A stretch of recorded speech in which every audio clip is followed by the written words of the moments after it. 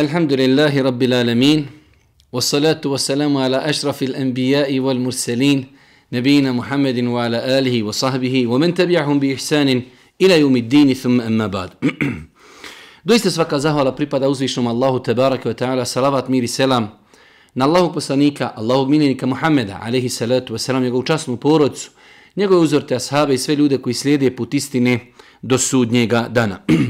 Uvažena braćo, poštovani sestre, uvaženi gledatelji, srijeda, nakon jacije namaza, naš ustaljeni termin u kojem se družimo sa knjigom Rijadu Salihin, vrtovi pobožnjaka, čuvenog imama En-Nevevija, rahmetullahi alihi. U zadnja dva predavanja govorili smo o poglavlju i komentarišući poglavlje dovi.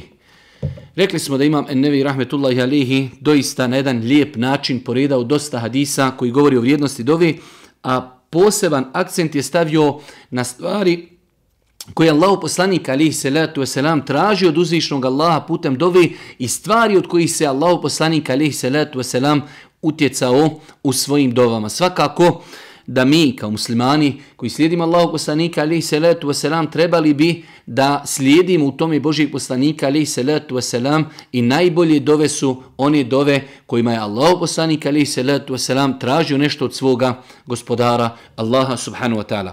Prošli put smo spomenuli dosta stvari koji se vezuju za kakvoću dovi, kako doviti, šta su uvjeti da bi dova bila primljena, šta su to zapreke da određena dova ne bude primljena kod uzvišnog Allaha subhanahu wa ta'ala i isto tako govorili smo o vremenima kada je najbolje činiti dovu, odnosno kada je preporučeno i kada postoji velika mogućnost da će dova biti primljena kod uzvišnog Allaha subhanahu wa ta'ala, pa savjetujemo za one koji nisu pratili prošlo predavanje da se vrati i da pogledaju prošlo predavanje.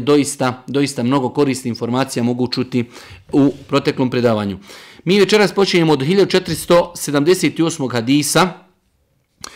Od Abdullah ibn Umara radijallahu ta'ala se prenosi da je Allahu poslanik alejhi salatu vesselam između ostalog učio i sljedeću dovu: Allahumme inni a'udhu bika min zawali ni'amatik wa tahawuli afiyatik wa fujaati niqmatik wa jami'i sakhatik.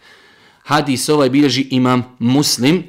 Kaže Ibn Omer, Allahu poslanik bi između ostalog učio i sljedeću dovu: Allahu moj, utječem ti se od nestanka tvojih blagodati i od toga da mi uskratiš zdravlje ili blagodati, blagostanje koje si im podario, i od tvoje iznenadne kazne i od svakog oblika tvoje srdžbi.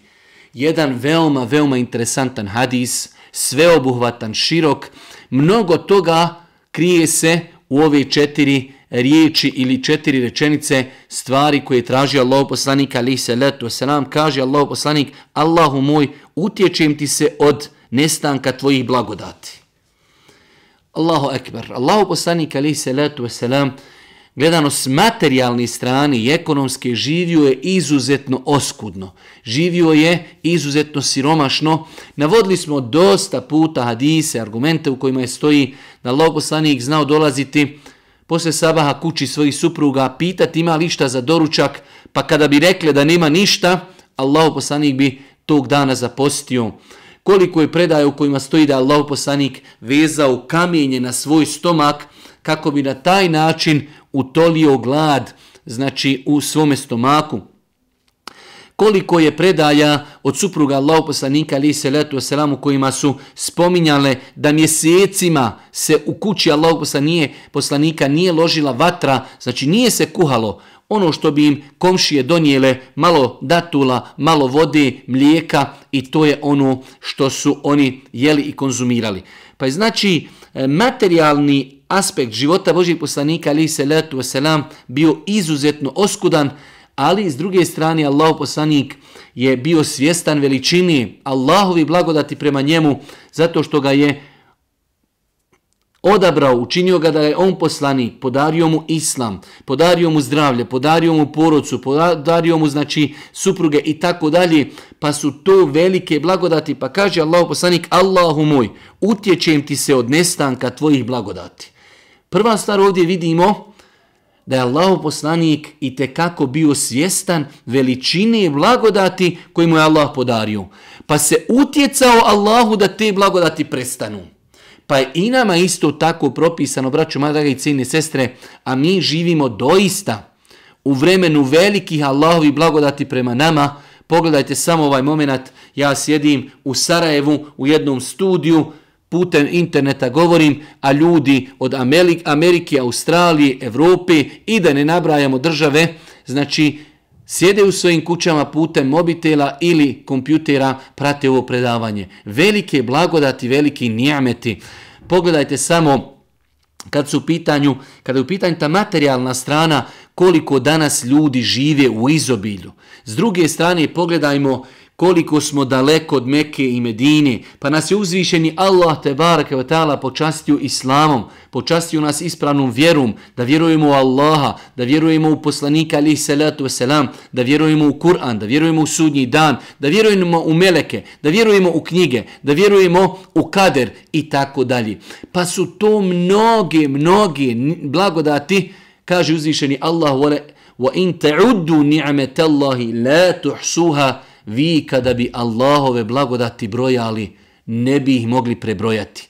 Pa ovdje Allahov poslanik nas podučava da čovjek treba biti zahvalan, da treba paziti, moliti Allaha da mu ne uskrati te blagodati. Ali pogledajte jednu skriveno značenje, kaže: utječem ti se od nestanka tvojih blagodati. Sve što imamo, ova riječ je potpuno se podudara sa kuranskim ajetom gdje Allah dželešanu kaže: وَمَا بِكُمْ مِنْ نِعْمَةٍ فَمِنَ اللَّهِ. Sve što vi imate od blagodati, sve je to od Allaha. Pa kaže Allahov poslanik: utječem ti se od nestanka tvojih blagodati. Sve što imamo, od zdravlja, od imetka, od poroda, od kuće, od auta, od djeci, od imana, od svega, sve je to od Allaha. Zašto? Lehu ma fi samawati wa ma fil ard. Njegovo je, Allahovo je sve što je na zemlji i sve što je na nebesima. Pa sve što imamo je od Allaha. Treba se utjecati. To je sunnet Božijeg poslanika alejhi salatu vesselam, da se utječemo Allahu da blagodati koje uživamo ne uzme od nas, da nam ih ne uskrati. Zato, braćo moja draga i cijenine sestre, ja dosta puta u zadnje vrijeme akcent u svojim predavanjima stavljam upravo na ovu stvar. Tako mi Allaha živimo u velikim blagodatima.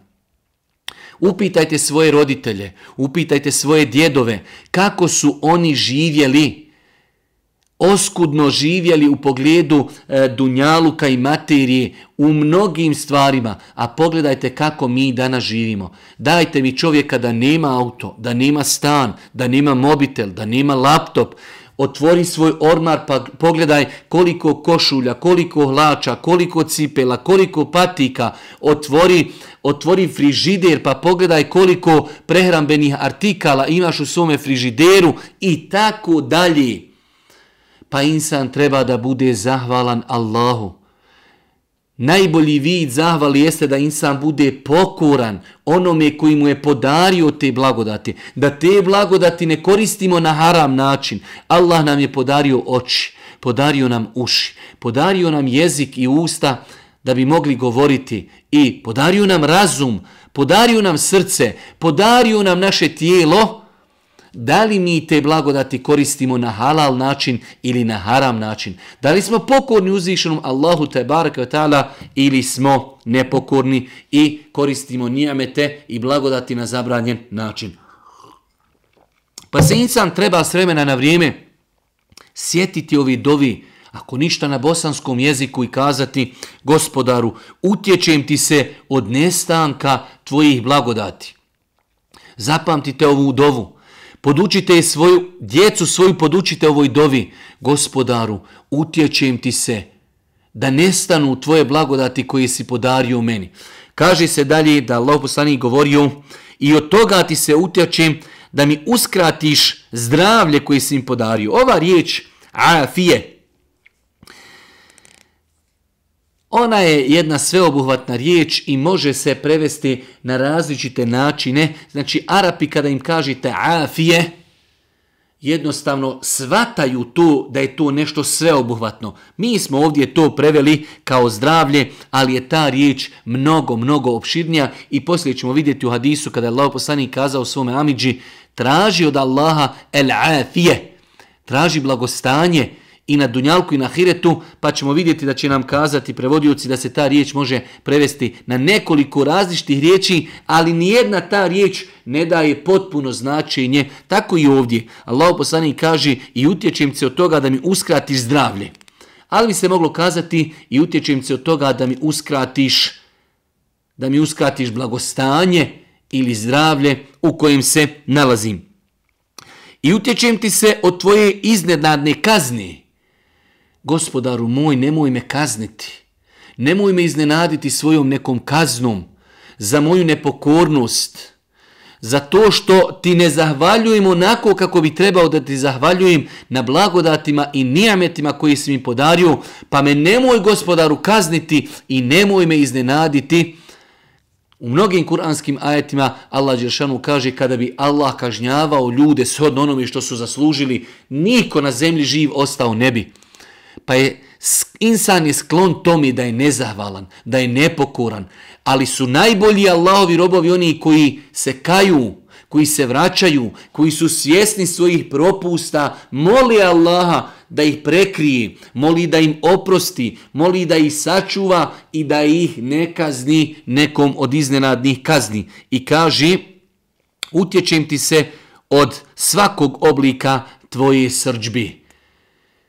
Insan vjernik, mi smo dosta puta kroz predavanja govorili, trebao bi da zna djela koja vodi putevima Allahove milosti. I večeras ćemo, inšallah, ako stignemo do toga govoriti u onoj dovi, Gospodaru, ja te molim, inni eseluke hubbek wa hubbe men yuhibbuk. Ja te molim za tvoju ljubav i molim te za ljubav oni koji te voli. وَحُبَّ عَمَلٍ يُقَرِّبُنِي إِلَى حُبِّكَ i molim te za ljubav dijela koja vode tebi i ljubavi prema tebi. Pa vjernik treba da zna dijela koja vode ljubavi Allahovoj, ali isto tako treba da zna šta su to dijela koja izazivaju srdžbu uzvišenog Allaha i srde uzvišenog Allaha. Dosta je hadisa u kojima se spominje da određena dijela uzrokuju srdžbu uzvišenog Allaha, Allahovu ljutnju, Allahovo prokletstvo. Nerijetko nam se dešava da ljudi bezazleno čine djela, a ta djela su spomenuta u hadisima Božjih poslanika da izazivaju srdžbu i prokletstvo uzvišenog Allaha. Koliko je naših sestara koliko je naše braće i sestara koje imaju tetovažu na svome tijelu, a došlo je da čovjek ili žena koji se tetoviraju da su prokleti. Koliko je ljudi koji barataju sa kamatom, a koliko je to velik grijeh. Koliko je ljudi koji daju mito. Allahov poslanik kaže, proklet je onaj i ko daje i ko uzima mito. I tako dalje. Pa je znači dosta dijela u sunnetu Božjeg poslanika spomenuto da su ta dijela razlog Allahove srdžbe, Allahove ljutnje, Allahovog prokletstva. Ali ljudi se nekada tako lako odnose i tako lako padaju u ta djela. Mi ćemo poslije, ako Bog da, još jedan ders imamo govoriti o propisima vezanim za Allahove evlije i keramete i nakon toga dolazimo, zadnji dio ove knjige je o zabranama. Pa ćemo vidjeti šta su to stvari koje su u islamu zabranjene, kojih se čovjek treba maksimalno čuvati. Pa kaže se znači u ovom hadisu da Allahov poslanik govorio, Allahu moj, utječem se od nestanka tvojih blagodati i od toga da mi uskratiš zdravlje ili blagostanje koje si im podario. I utječem ti se od tvoje iznenadne kazni i od svakog oblika tvoje srdžbi. Pa insan treba, ako ništa na bosanskom jeziku, kada dovi da dovi, Gospodaru, sačuvaj nam blagodati. Nemoj nam uskratiti svoje blagodati. Gospodaru, nemoj nas kazniti. Nemoj nam oduzeti ovo blagostanje u kojem se nalazimo. Više puta sam govorio tako mi Allaha, konkretno za nas u Bosni, a i na drugim mjestima. Živimo u vremenu nijameta, blagodati, blagostanja. možemo ispoljavati svoju vjeru, možemo se deklarisati kao muslimani. Prošla su vremena kada čovjek nije smio ukazati da je musliman, morao se deklarisati kao Srbin ili kao neopredijeljen, pa musliman sa mali M, pa musliman sa veliko M i tako dalje. Elhamdulillah, imamo svoju državu, imamo mogućnost da sa sebe kažemo da smo muslimani, da živimo islam, da gradimo džamije, da učimo ezane, da naše djevojčice budu pokrivene, da naše supruge nose hidžabe i tako dalje.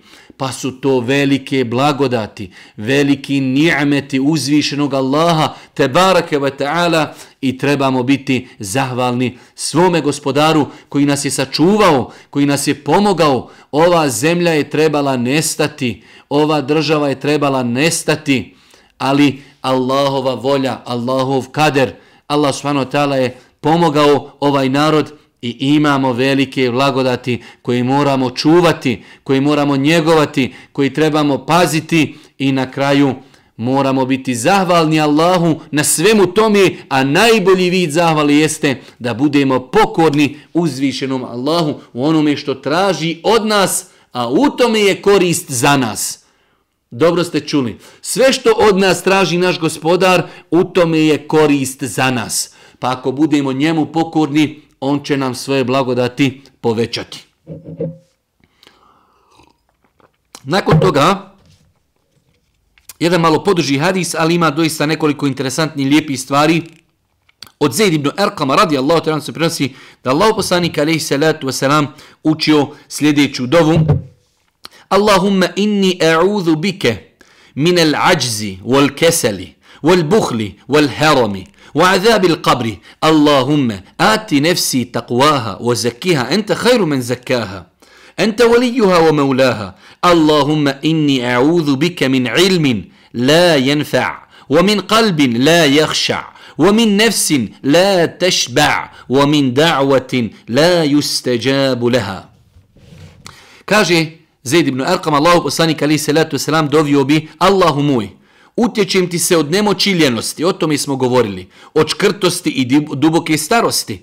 Vjernik nije škrt, vjernik se utječe Allahu od pozne starosti u kojoj znači će doživjeti godine senilnosti kada neće znati ni šta radi i bit će na teretu drugim ljudima.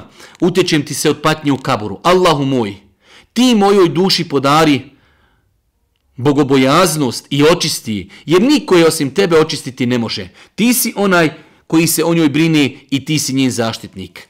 Ovo mi je sada interesantno, ovo prvi put, inšallah, komentarišemo u ovom našem serijalu. Allahu moj, utječem ti se od znanja koje ne koristi. Allahu akbar. Allahu poslanik se utječi Allahu subhanahu wa ta'ala od znanja koje ne koristi. Insan vjernik treba da zna da znanje koje uči treba prvenstveno da bude s ciljem da odagna od sebe neznanje. Pod 1. Pod 2. Da živi po tom znanju. I 3. Da druge ljude poziva tom znanju. Nerijetko nam se dešava da mnogo toga znamo o islamu, ali nismo to uprakticirali u životu. Druge ljude ne pozivamo tome. Pa je to znanje koje ne koristi. Zato kaže Allahu poslanik: Gospodaru, utječem ti se od znanja koje koristi nema, koje mi ne koristi. Čak šta više, znanje će biti dokaz protiv čovjeka. Neko ako je živio daleko od civilizacije, nije znao da je nešto haram, nije znao čak možda ni da postoji uzvišeni Allah, takav insan ne možemo ga koriti, nije griješan. Ali evo mi, koji govorimo ovaj bosanski jezik, na našem govornom području, ima li neko da ne zna da se namaz mora klanjati? Ima li neka žena da ne zna da mora kada izlazi iz kuće mahramu nositi?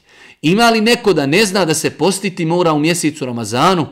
Ima li neko da ne zna da je kladionica haram i da je alkohol haram i da je droga haram i da je duhan haram i da je prevara haram i da je laž haram i da je mito haram i da je korupcija haram i da je blud haram i mnogo toga? Velik broj nas to zna, ali mu nedostaje praksi, nedostaje mu da druge ljude poziva tom znanju. Pa se Allahov poslanik alejhi salatu vesselam utjecao Allahu od znanja koje koristi nema. Zato je došlo u onom vjerodostojnom hadisu da Allahov poslanik kaže wal Qur'anu hudžetun leke au alejke. Kur'an je dokaz ili za tebe ili protiv tebe. Kur'an, znanje koje ima u Kur'anu, slušao si hudbe, slušao si predavanja, čitao si novine islamskog karaktera, čitao si knjige, slušao si roditelje, svoje djedove, citiraju ti kuranske ajete i nisi to prakticirao. Kur'an će biti dokaz ili za tebe ili protiv tebe.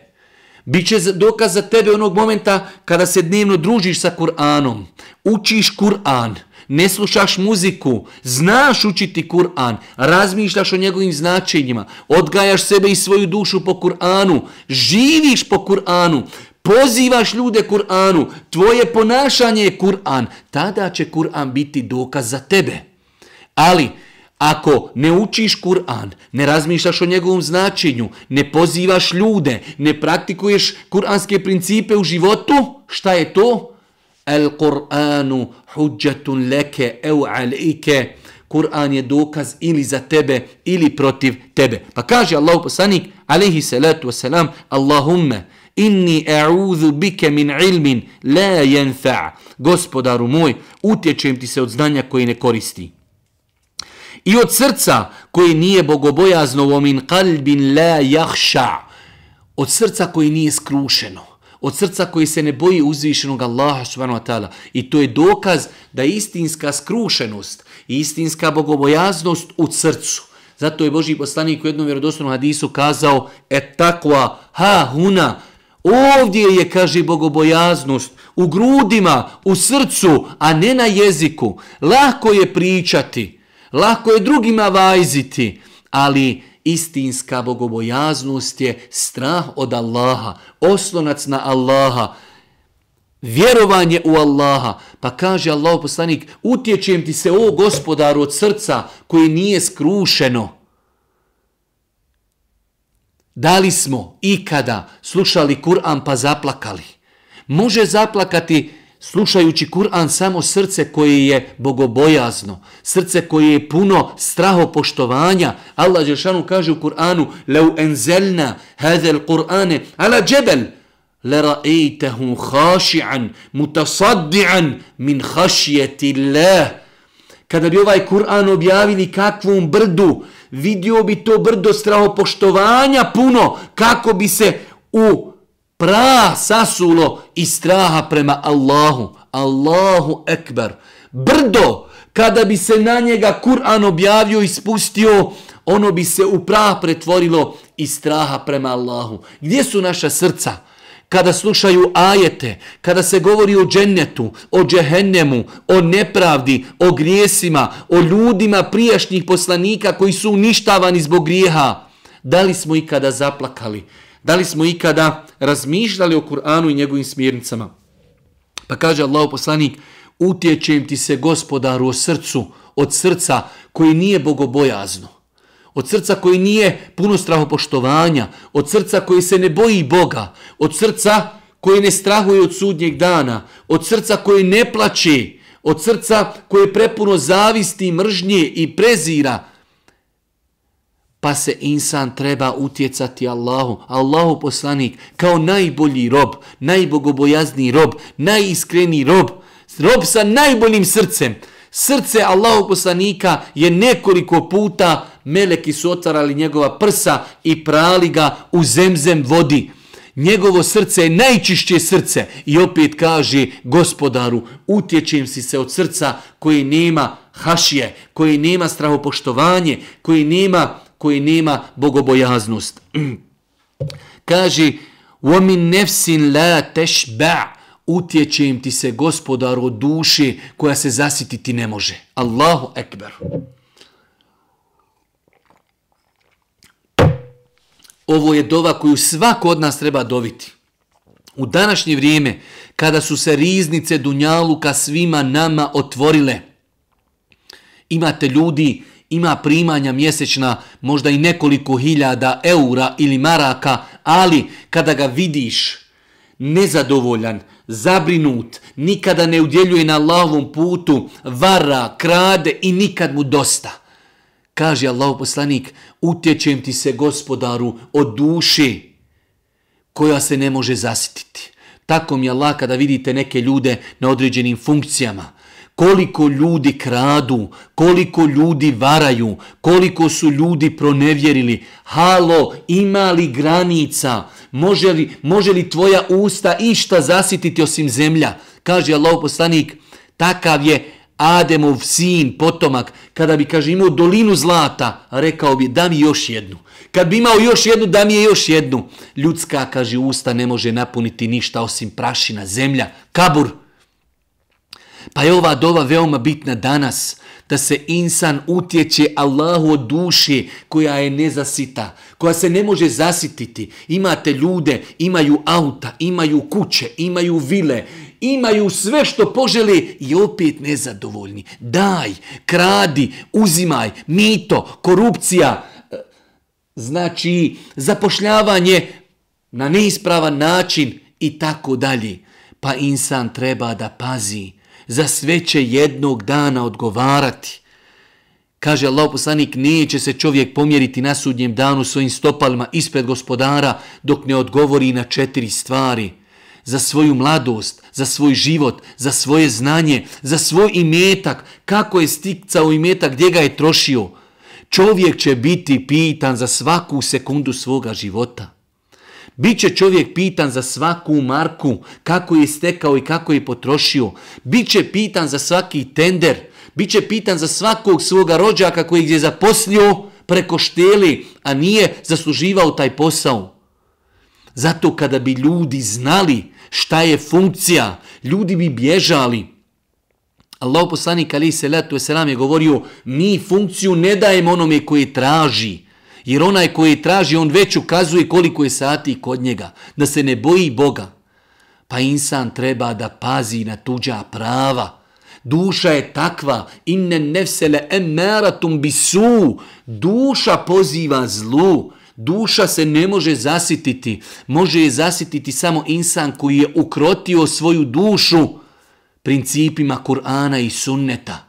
Da vjeruju Allaha, vjeruju u sudnji dan, boji se nepravdi, zna da će otići sa dunjaluka. Imate ljudi koji su zinuli na dunjaluk kao da nikad neće otići. Svi ćemo otići. Nuh alejhi selam je živio više od 950 godina, pa je umro. To je primjer pozitivnog insana, primjer negativnog insana, Faraon i Karun i mnogi drugi bogataši historije. Gdje su danas? Otišli, nema ih.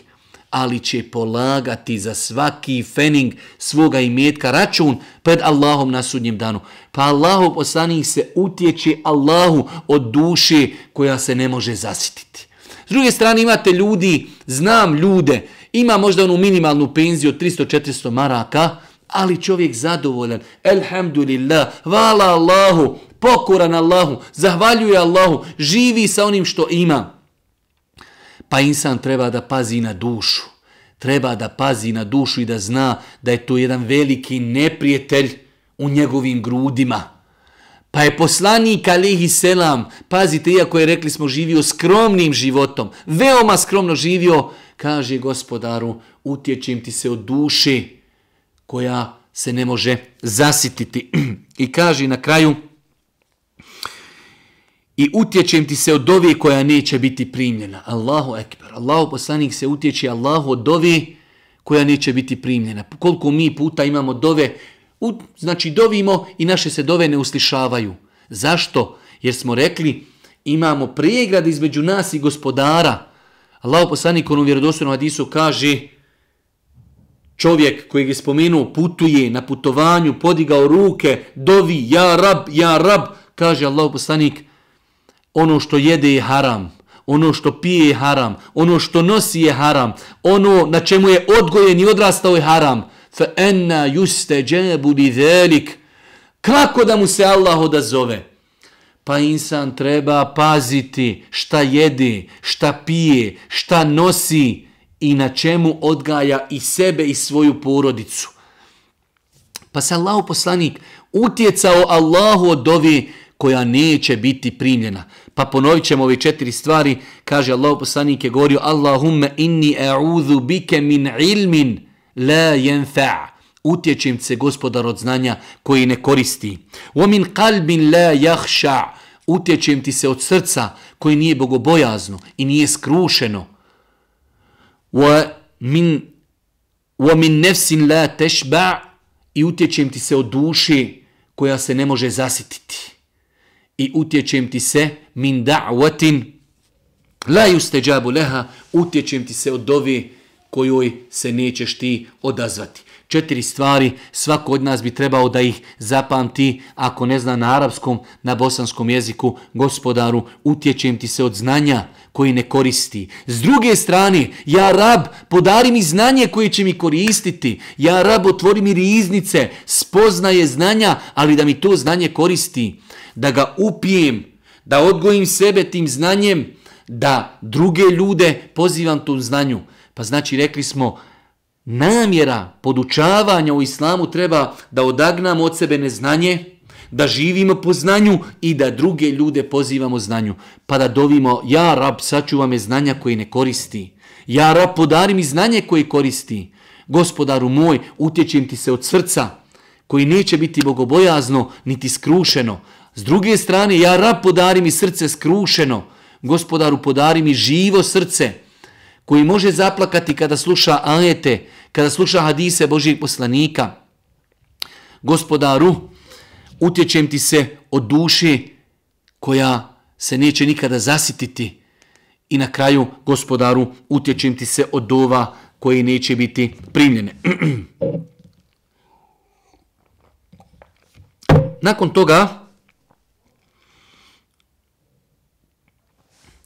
toga 1481. hadis od Aiše radijallahu ta'ala se prenosi da je vjerovjesnik sallallahu alejhi ve selleme upućivao Allahu sljedeću dovu: Allahumma inni a'udhu bike min fitnetin nar wa azabin nar wa min šarri al-ghina wal faqr. Kaže Aiša radijallahu ta'ala, Allahu poslanik bi govorio: Allahu moj, utječem ti se od iskušenja u vatri i od patnje u vatri. Utječem se da me iskuša, da budem iskušan, da budem u vatri i utječem se od patnje u vatri. To bi trebala da bude svakodnevna dova svakog vjernika, da moli Allah dželešanu da ga sačuva vatri, da ga sačuva iskušenja u vatri. Ali poslušajte ovaj zadnji dio hadisa, kaže Allahu poslanik: i utječem ti se od zla bogatstva i zla siromaštva. Allahu ekber. Allahu ekber.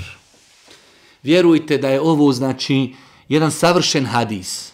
Utječem ti se od zla siromaštva i od zla bijede, odnosno zla siromaštva i zla bogatstva. Imate ljudi koji maštaju samo da budu bogati. Ne znaju da bogatstvo može sutra, kada bi postao biti bogat, biti razlogom da bude nepokoran, da ode u džehennem, da bude pokvaren. Jer nerijetko se dešava da insan u bogatstvu prelazi Allahove granice, ne osjeti potrebu za Allahom, nema potrebu za namazom, nema potrebu za dovom, oholje, uzurpira tuđa prava. Zašto? Zato što je bogat. Ne gleda na koji način stiče imetak. Pa se Allahu poslanik uticao Allahu od zla bogatstva. Zato insan treba da dovi Allahu subhanahu wa ta'ala da mu podari imetak koji će biti halal, koji će trošiti na halal način, koji će ga potpomagati na putu pokornosti uzvišenom Allahu subhanahu wa ta'ala. I kaže Allahu poslanik: utječem ti se od zla siromaštva. Zla siromaštva. Nekada insan u siromaštvu može posegnuti za stvarima koje znači mogu ga odvesti daleko od Allaha, ostaviti namaz, početi činiti grijehe i tako dalje. Pa Allahov poslanik, pogledajte kako je bio umjeren i kako je bio nadahnut. Utječem ti se, Gospodaru, od zla bogatstva. Ali isto tako utječem ti se i od zla siromaštva. Pa insan treba da bude pametan, da bude pronicljiv, da bude bogobojazan. Ako bude iskušan siromaštvom, treba da se strpi, treba da zahvaljuje Allahu subhanahu wa ta'ala, da očekuje od njega nagradu.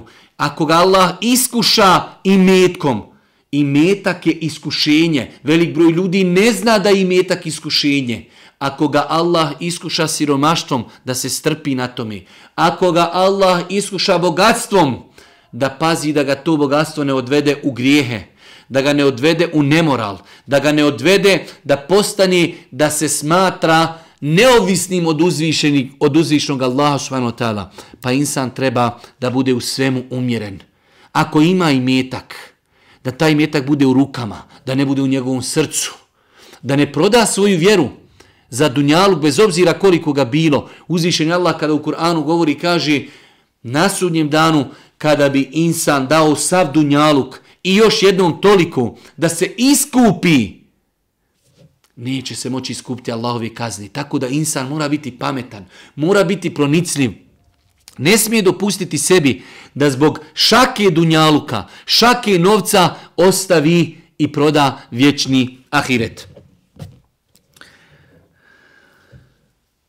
Nakon toga u 1482. hadisu od Zijad ibn Alqame prenosi on od svoga amidže Kutbe ibn Malika radijallahu ta'ala anhu da je Allahu poslanik alejhi salatu vesselam govorio sljedeću dovu: Allahumma inni a'udhu bika min munkaratil akhlaq wal a'mal wal ahwa. Allahu moj, utječem ti se od lošeg ahlaka i od loših dijela i utječem ti se od strasti. Allahu ekber. Ovaj Allahu poslanik, Allah za njega subhanahu wa ta'ala u Kur'anu kaže: Laqad kana lakum fi rasulillahi uswatun hasene. Doista vi u poslaniku imate divan uzor. Allahu poslanik alejhi salatu vesselam je bio uzor u svemu. Wa innaka la'ala khuluqin azim. Doista si ti velikog morala, na visokom stepenu morala.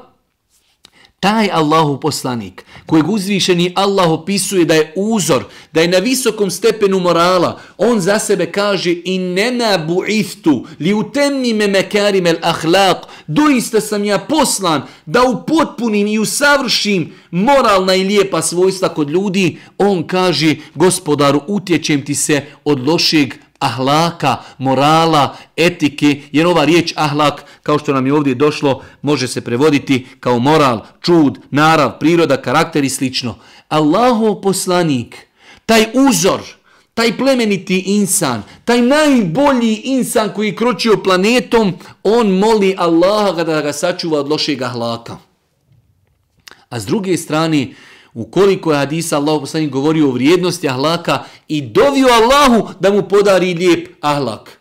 Ahsente huluqi, ahsente halqi fa hassin huluqi. Gospodaru, ti si moju fizionomiju i moje tijelo savršenim učinio, učini tako lijep moj ahlak. Allahu poslanik, pazite, dovi da mu Allah popravi ahlak, a isto tako utječe se Allahu od lošeg ahlaka i lošeg morala. Pa je ovo svima nama lekcija. Na kakvom visokom stepenu u islamu je ahlak, moral, čud, narav, lijepo ponašanje. Nerijetko se dešava da ljudi iz džamije imaju loše ponašanje. Da su osorni, da su arogantni, da su namrgođeni, da varaju, da kradu i tako dalje. To ne doliči vjerniku. Zato Allahu poslanik utječe se Allahu od lošeg ahlaka, od lošeg morala, od lošeg čudi, od lošeg karaktera i tako dalje. Pa to treba da bude naša svakodnevnica. Ja Rab, podari nam dobar ahlak, podari nam moralne i lijepe osobine, sačuvaj nas lošeg ponašanja. I kaže, utječem ti se od loših dijela i utječem ti se od strasti. Insan treba moliti Allaha da ga sačuva od loših dijela, da ga sačuva od strasti, pogotovo u današnje vrijeme. Ne znam da je bilo vrijeme u historiji, generalno gledajući, da su ljudske strasti rasplamsane na cijeloj planeti kao sada. I mi smo o tome govorili dosta puta, koliko je faktora koji rade 24 sata na planeti na rasplamsavanju ljudskih strasti. Šta radi alkoholna pića? Šta rade filmovi, šta rade serije, šta radi razno razni filmovi, serije, razno razna jela, razno razna pića, razgoličenje, riječi, vokabular, sve to kad uzmete u jedan paket, sve to uzrokuje buđenje strasti. Zato ćete sada vidjeti djevojčice od 13-14 godina traže momke, imaju intimni kontakt i tako dalje. Zašto? Zbog svih tih faktora, muzika, hrana, piće, filmovi, serije, sve znači ide u pravcu strasti, buđenja strasti, pa se Allahu poslanik alejhi salatu vesselam utjecao Allahu od strasti. Pa insan musliman treba da bude pametan, treba da bude pronicljiv, treba da pazi na svoje stanje, da ukroti svoje strasti. Čak je došlo u nekim hadisima da čovjek vjernik treba svoje strasti da ih potčini onome čime je došao Allahov poslanik alejhi salatu vesselam.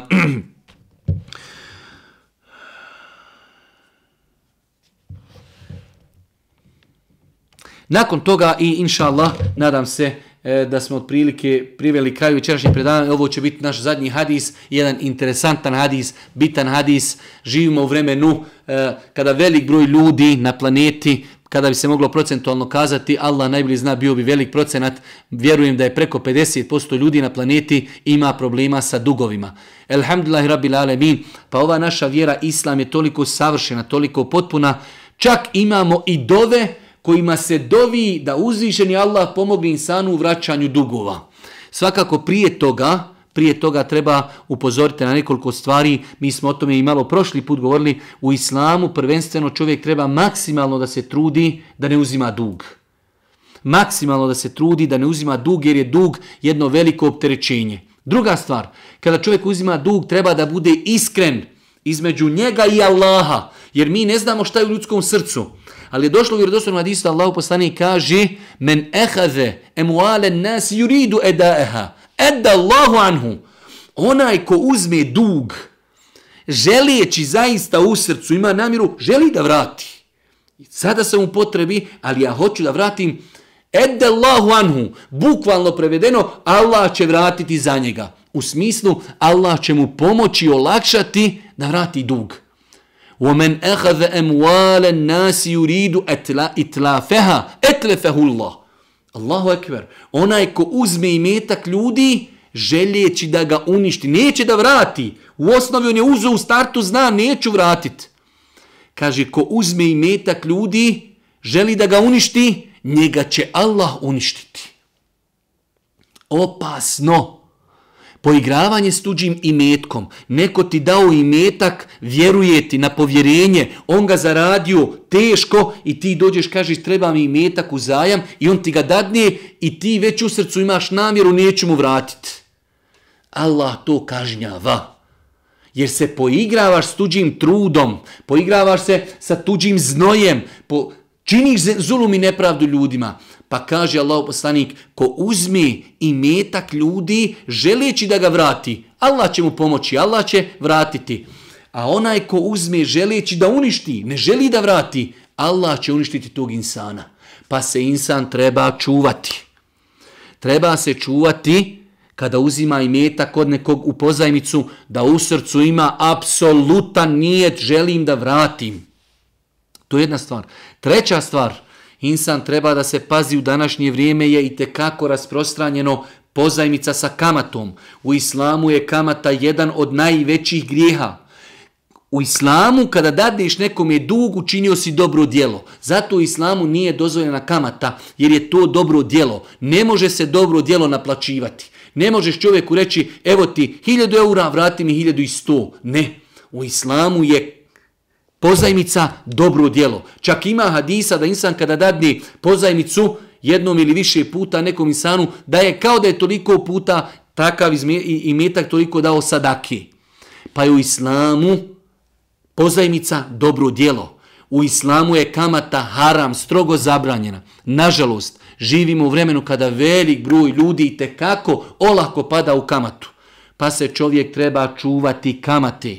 Allahu poslanik alejhi salatu vesselam izrekao je hadise koji ni u jednom drugom grijehu nije izrekao kada je u pitanju kamata. Uzvišeni Allah u Kur'anu u ajetima o kamati ne prijeti ni jednom počiniocu grijeha kao što prijeti počiniocu kamati. Pa insan treba da zna, znači, islam, insana postiče se maksimalno potrud da ne uzima od nekog dug. Ako uzima, onda treba da ima namjeru i nijet da vrati. Ako uzima pozajmicu ili daje pozajmicu, ne smije ni uzimati ni davati kamatu. Jer je došlo u hadisima vjerodostojnim i davanje i uzimanje kamate u islamu je strogo zabranjeno. Velik broj ljudi kaže, oni mi traže, ja ću davati, nije kao do mene. I neispravno je i uzimanje i davanje kamati. Nakon toga dolazimo do ovog momenta da se insan može zadesiti u situaciji, uzeo sam dug i teško mi ide vraćanje duga, pa je Allahov poslanik alejhi selatu vesselam podučio ashabe dovu, podučio ih je dovu koju će učiti onog momenta kada budu u teškim situacijama, vezuju se za dug. Alija radijallahu ta'ala pripovijeda mu je došao neki rob koji se postepeno otkupljivao iz robstva i rekao, ja više nisam u stanju da izmirim dug, pa mi pomozi. Alija mu reče, hoćeš li da te podučim riječima kojima je mene podučio Allahov poslanik alejhi selatu vesselam, uz koje kada bi tvoj dug bio poput brda, Allah bi ti izmirio taj dug. Reci, Allahumme kfini bi halalike an haramik wa agnini bi fadlike ammen sivak. Allahumme kfini bi halalike an haramik wa agnini bi fadlike ammen sivak. Ja mnoge ove dove koje citiramo ne znam na pamet, ali ovu dovu znam. Insan treba da ove dove zna na pamet i kada bude u teškoj situaciji da moli Allah tebareke ve taala da ga on pomogne u rješavanju njegovih dugova. Allahumme kfini bi halalike an haramik wa agdini bi fadlike ammen sivak. U prijevodu dove bi bilo, Allahu moj, molim te da mi ono što si učinio dozvolim bude dovoljno kako bi se time sačuvao od onoga što si zabranio, i molim te da me svojom dobrotom učiniš neovisnim od bilo koga drugog osim tebe. Znači ova dova sadrži dvije stvari. Allahumme kfini bi halalike an haramik. Gospodaru, učini da ono što si mi podario, da mi je to dovoljno i da nemam potrebe da idemo haram. Allahumme kfini bi halalike an haramik wa agnini bi fadlike ammen sivak. I Gospodaru, učini da si mi ti dovoljan, da mi više niko drugi nije dovoljan. Znači to je neki bukvalan prijevod, a prijevod znači Allahu moj, molim te da mi ono što si učinio dozvoljenim bude dovoljno kako bi se time sačuvao od onoga što si zabranio, i molim te da me svojom dobrotom učiniš neovisnim od bilo koga drugog osim tebe. Interesantna je stvar da Allahov poslanik alejhi selatu vesselam u mnogo dova utjecao se Allahu od pritiska ljudi.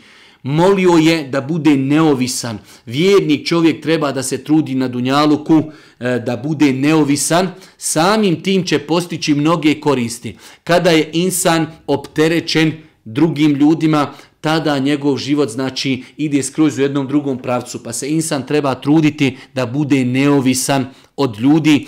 Svakako ovu dovu treba naučiti. Insan kada zapadne u teške trenutke, moliti uzvišnog Allaha subhanahu wa ta'ala da mu pomogne u vraćanju dugova. Molim uzvišnog Allaha subhanahu wa ta'ala da nas pomogne na putu istine. Molim ga subhanahu wa ta'ala da bude milostiv na sudnjem danu. I na kraju, subhaneke, Allahumma bihamdike, ešhedu en la ilaha illa ente, stakfiruke ve etubu ilejk.